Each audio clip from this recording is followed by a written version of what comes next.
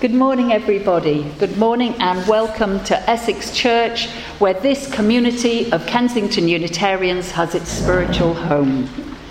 As Unitarians, we gather to celebrate life, to explore life's meaning and purpose, and to make and remake connection. Connection with ourselves, connection with one another, and connection with that which we hold to be of ultimate worth. So let's take a moment now to calm and centre ourselves, to recognise that we are here today at this moment, in this place together. We have arrived here on this gentle day of autumn sunshine with our own concerns, our own particular version of the human life story. Here, perhaps, may the burdened find their load lightened. May the weary find rest. May the troubled know peace once more. And may our spirits be inspired and uplifted. And may the divine light that shines throughout our universe shine now upon us and upon this place and this people. And may our worship here this morning be illuminated by all that is great and good.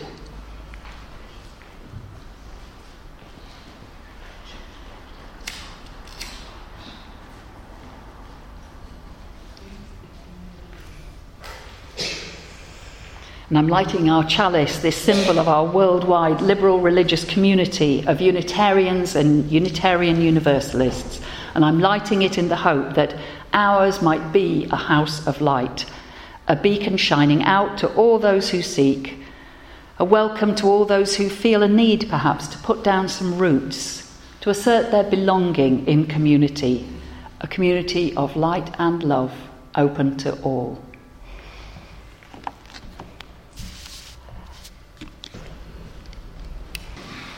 As I call on the spirit of life and love that shines, I believe, within each of us, and ask that light to be with us now, that insight and clarity might shine through us this day, brightening our spirits and all those around us. We pray, though we may not feel sure who or what we are praying to. Some speak of God or the great mystery, of Lord or Goddess or the divine. Some of us cannot put a name to something so vast and unknowable. But let us not be put off by this inability to name the nameless. No, let us be able in quiet moments such as this to allow ourselves a time of reflection and to allow ourselves the chance to relate with something that greater than ourselves, to relate with something that encourages us to be the best that we can possibly be, and to make the most of this gift of life that we've been given.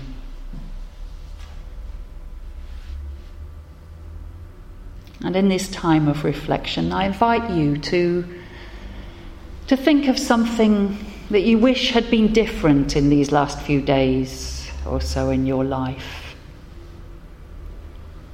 You might be aware of how you might have done or said more or less.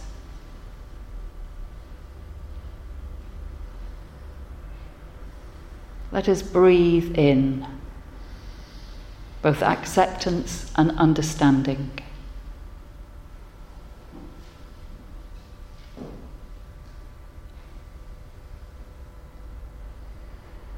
And I invite each of us in our own heart to think of an issue in the life of the world that we wish could be different.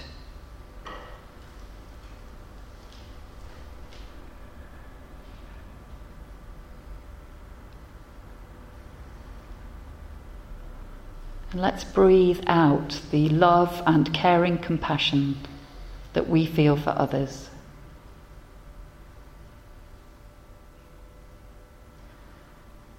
And in a short time of shared silence, let us send our own thoughts and prayers to all those in pain and confusion.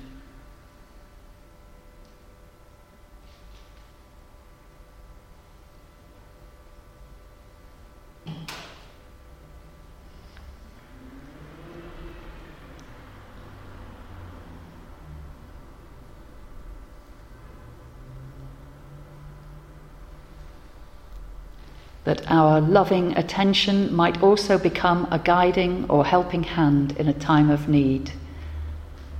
And may this be so for the greater good of all concerned. Amen.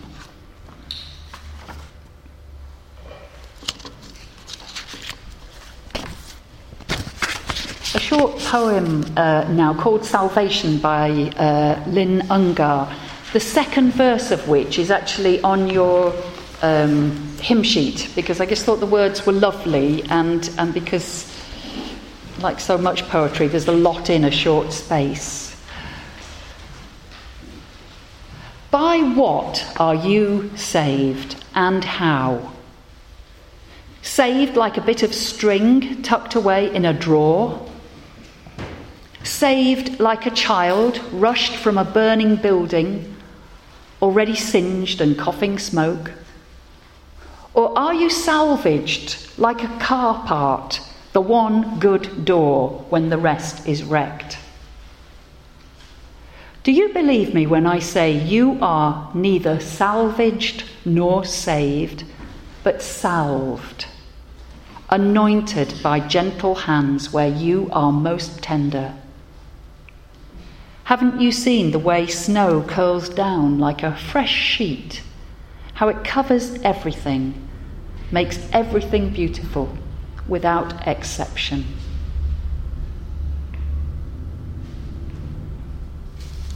A poem by Lynn Ungar. And that leads us into our next hymn now. It's on our sheet. Inside, it's Amazing Grace. You will know the tune, I think. And we chose this version in particular because it does an interesting thing. At a certain point, where the traditional words speak of saving a wretch like me, you get a little asterisk, and then you can choose to say soul instead of wretch. So you can choose how you feel about yourself this very day.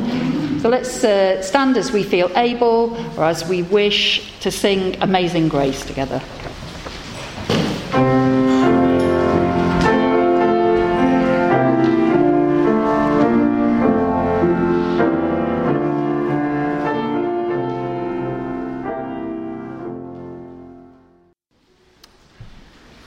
So last Sunday, when we were all singing Amazing Grace, and we got to that bizarre moment in the first verse where our Unitarian Universalist hymn book slaps down an asterisk and a choice, what did you do?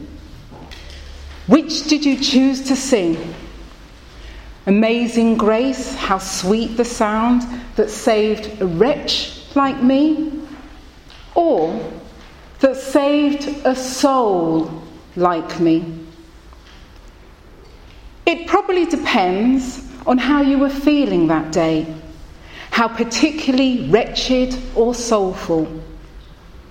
I know of no other hymnal in print that virtually stops the singing in mid-measure to poll the congregation, to call for a theological debate within the mind and heart of every singer. And right there, quickly, because the pianist isn't going to wait for you. You have to stake your claim, make your mark, testify, all the while wondering if the person singing next to you will take offence, if you confess at the top of your voice your own wretchedness, or even our common condition as a fallen, faulty species. Or will your neighbour be annoyed or maybe shocked if you stand there warbling about what a pleasant soul you are, what a nice, well-rounded, fully individuated, sin-free, guilt-free, humanist soul you are? There you stand, frozen in time, and the music plays on while you hastily cobble a theology. We sing our song in different keys and tunes. We are on our own to make a faith out of nothing, which is to say, out of everything we have. That is daunting, lonely work, demanding and relentless work, the work of a lifetime, and I suspect it is the very scope of it that keeps our tiny movement small. Not everyone wants to stop singing in the middle of a song to consider once again and all alone the nature of the human soul and God, infinity without and infinity within. It's a lot to ask of people, especially on a Sunday morning.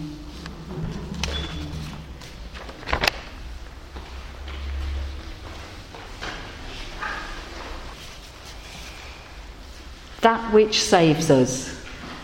In our time of meditation, we're going to be considering that which saves us. And there are so many ways to consider the idea of being saved. So in this short spoken meditation, I'll invite you to think of people and life circumstances and sources of inspiration that have helped you to come back to yourself in times when you felt yourself to be lost, perhaps. In those tough times when maybe the path was no longer clear, or maybe at a time when you realised you'd taken a wrong turning. And so as we enter this quiet time together, you might want to put down anything that you don't want to have in your lap. You might perhaps focus on these candles, or soften your gaze, or close your eyes, whatever feels right for you. And knowing that you can choose to follow my words or think your own thoughts in this quiet time, when a short spoken meditation will lead into a few minutes of shared silence, and that will be brought to an end with a chime from our Tibetan bowl. And so let us follow the gentle rhythm of our breathing, aware of our feet on the floor and the presence of us all in this room together, yet turning our attention inwards for this short while, as I invite you to think of people and life circumstances and sources of inspiration that have helped you to come back to yourself, have helped you to regain a sense of wholeness in times when you felt fragmented. Ways that you've found the path again once more in life. Let's meditate in silence now upon that which saves us.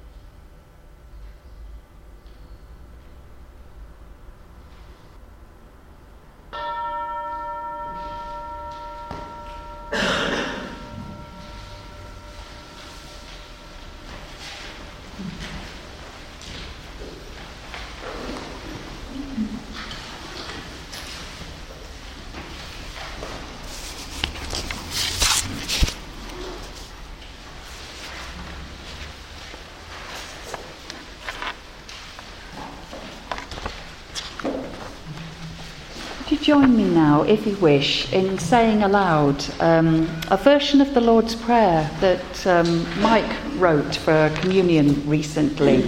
I was really struck by the beauty of these words.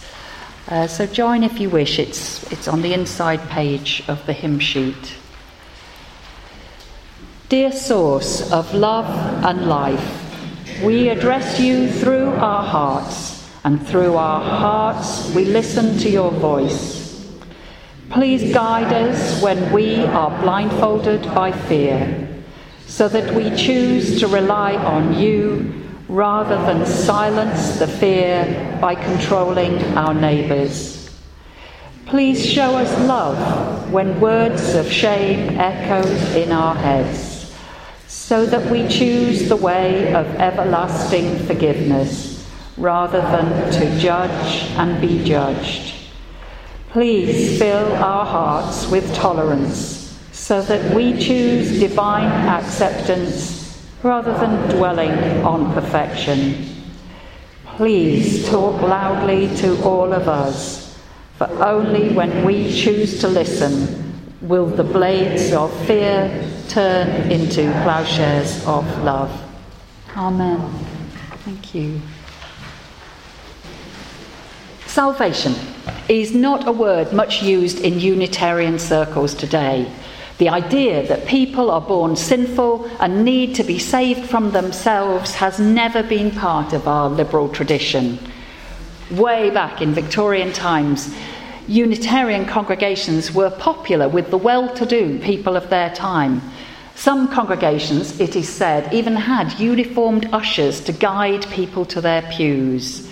And the story goes that in one such congregation over in Boston, after a particularly rousing sermon, one of the congregation members shouted an enthusiastic "Hallelujah!" And an usher rushed at once to the woman's side and anxiously asked her if she was feeling all right. Oh, yes, she replied. "I've been saved by the Lord." "Oh dear, madam," replied the usher, "we'd rather you weren't saved here in church." Traditionally, Unitarians have not liked the word salvation because it's linked, as you know, I expect, to the doctrine of original sin, and because in traditional Christian theology, only through Jesus' death on the cross and our following of Christian doctrines can we be saved. If you're saved, you go to heaven. If you're not saved, you go to hell. Now, there's a lot to explore in all of that. And today I'm only going to consider a few aspects of this thing called salvation. But I hope at the end of this service you might have found new ways that you want to use this word and some ways to consider its meaning in your own life. In the United States, the Unitarians joined together with the Universalists in the 1960s to form the Unitarian Universalist Association. And the Universalists brought with them the message of their founder, John Murray. Now, John Murray reacted strongly against the Calvinist teachings of his day, particularly Calvin's teachings on predestination, the strange idea that God had already chosen those who would enjoy eternal life and those who would be damned for all eternity.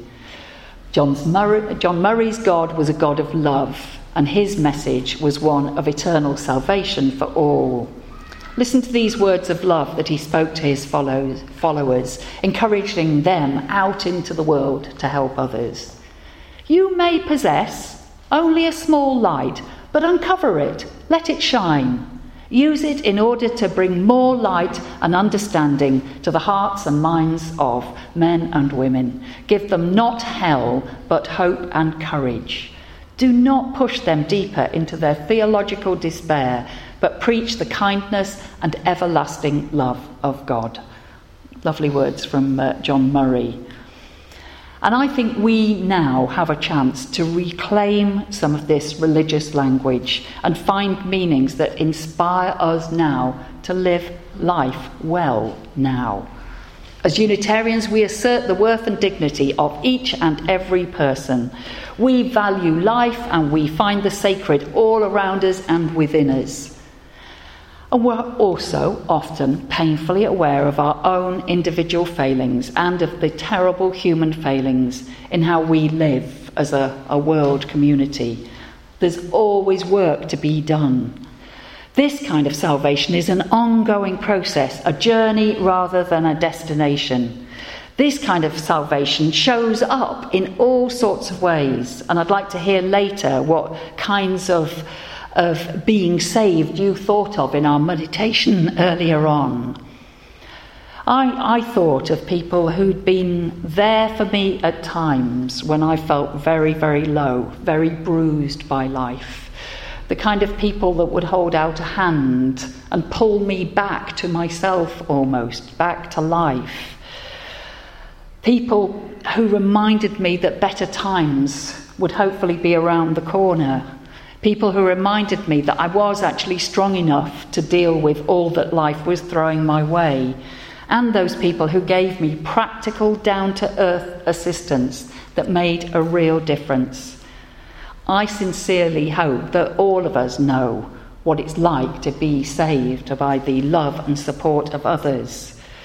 You might also have felt saved by a community that allowed you to be fully yourself, that allowed you to work on your own healing. Or maybe you felt saved by work or a particular cause that inspires you, or a new idea or way of thinking about things. Salvation comes in many forms. And if you have a look at your hymn sheet on the front, there is a box, and I do encourage you to have a think of what or who has saved you and how over the years. It'll be interesting to hear from you later. So for me, salvation is an ongoing process of supporting one another and supporting ourselves to lead lives of deeper meaning and purpose. The nature of this salvation needs to be adapted to the situations in which we find ourselves. And here, in the second decade of the 21st century, what are the issues we're facing? I think one issue is that existential sense of emptiness and despair, that questioning of how best to live, knowing that we live finite and very imperfect lives. I think another issue that we're dealing with now is a terrible anxiety about our world, about our global community. How shall we live on a crowded and a very divided planet? And how shall we live with the knowledge of the effects of our ways of living on the planet herself? I think we need salvation from the effects of 24 hours a day news coverage that leaves us with a terrible anxiety about the state of our world, but with a seeming inability to do much about it. And I know I'll go on about this a lot, but I think we need saving from the emptiness of capitalism, of an economic system that promises joy if only we can afford to buy the next product or find a shopping centre that will have just what we need. Don't all of us know both that yearning for that certain something, but also that slightly empty feeling when the promise leaves us and we yearn for the next thing? I think perhaps we could be seeking as well salvation from our own obsessions with both the past and the future. The idea that if we could only sort out something that happened back then, or if we could only attain some state out there in the future, then all would be well. Eckhart Tolle writes in his book, The Power of Now, that salvation lies here in the now of this moment. I'm quoting here. True salvation, he writes, is a state of freedom. Freedom from fear, freedom from suffering, from a perceived state of lack and insufficiency, and therefore from all wanting, needing, grasping and clinging.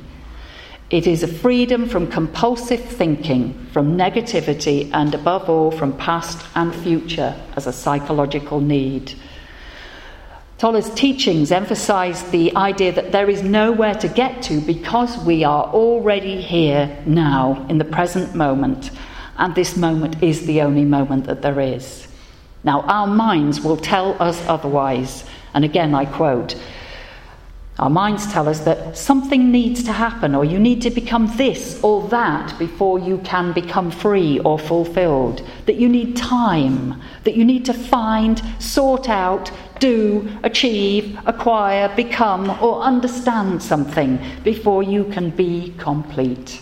End of quote.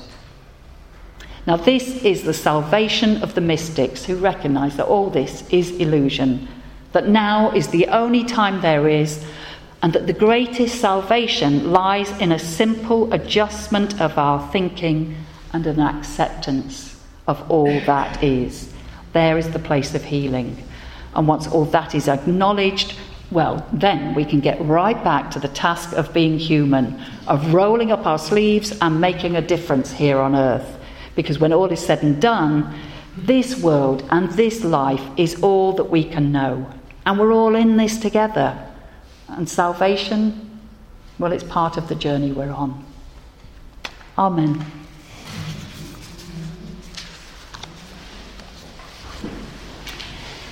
You may possess only a small light, but uncover it, let it shine. Use it in order to bring more light and understanding to the hearts and minds of men and women. Give them not hell, but hope and courage. Do not push them deeper into theological despair, but preach the kindness and everlasting love of God. And so, in the week ahead, let us take our light out into the world, walking always in the light of love, wherever our path takes us next. Amen. Go well and blessed be.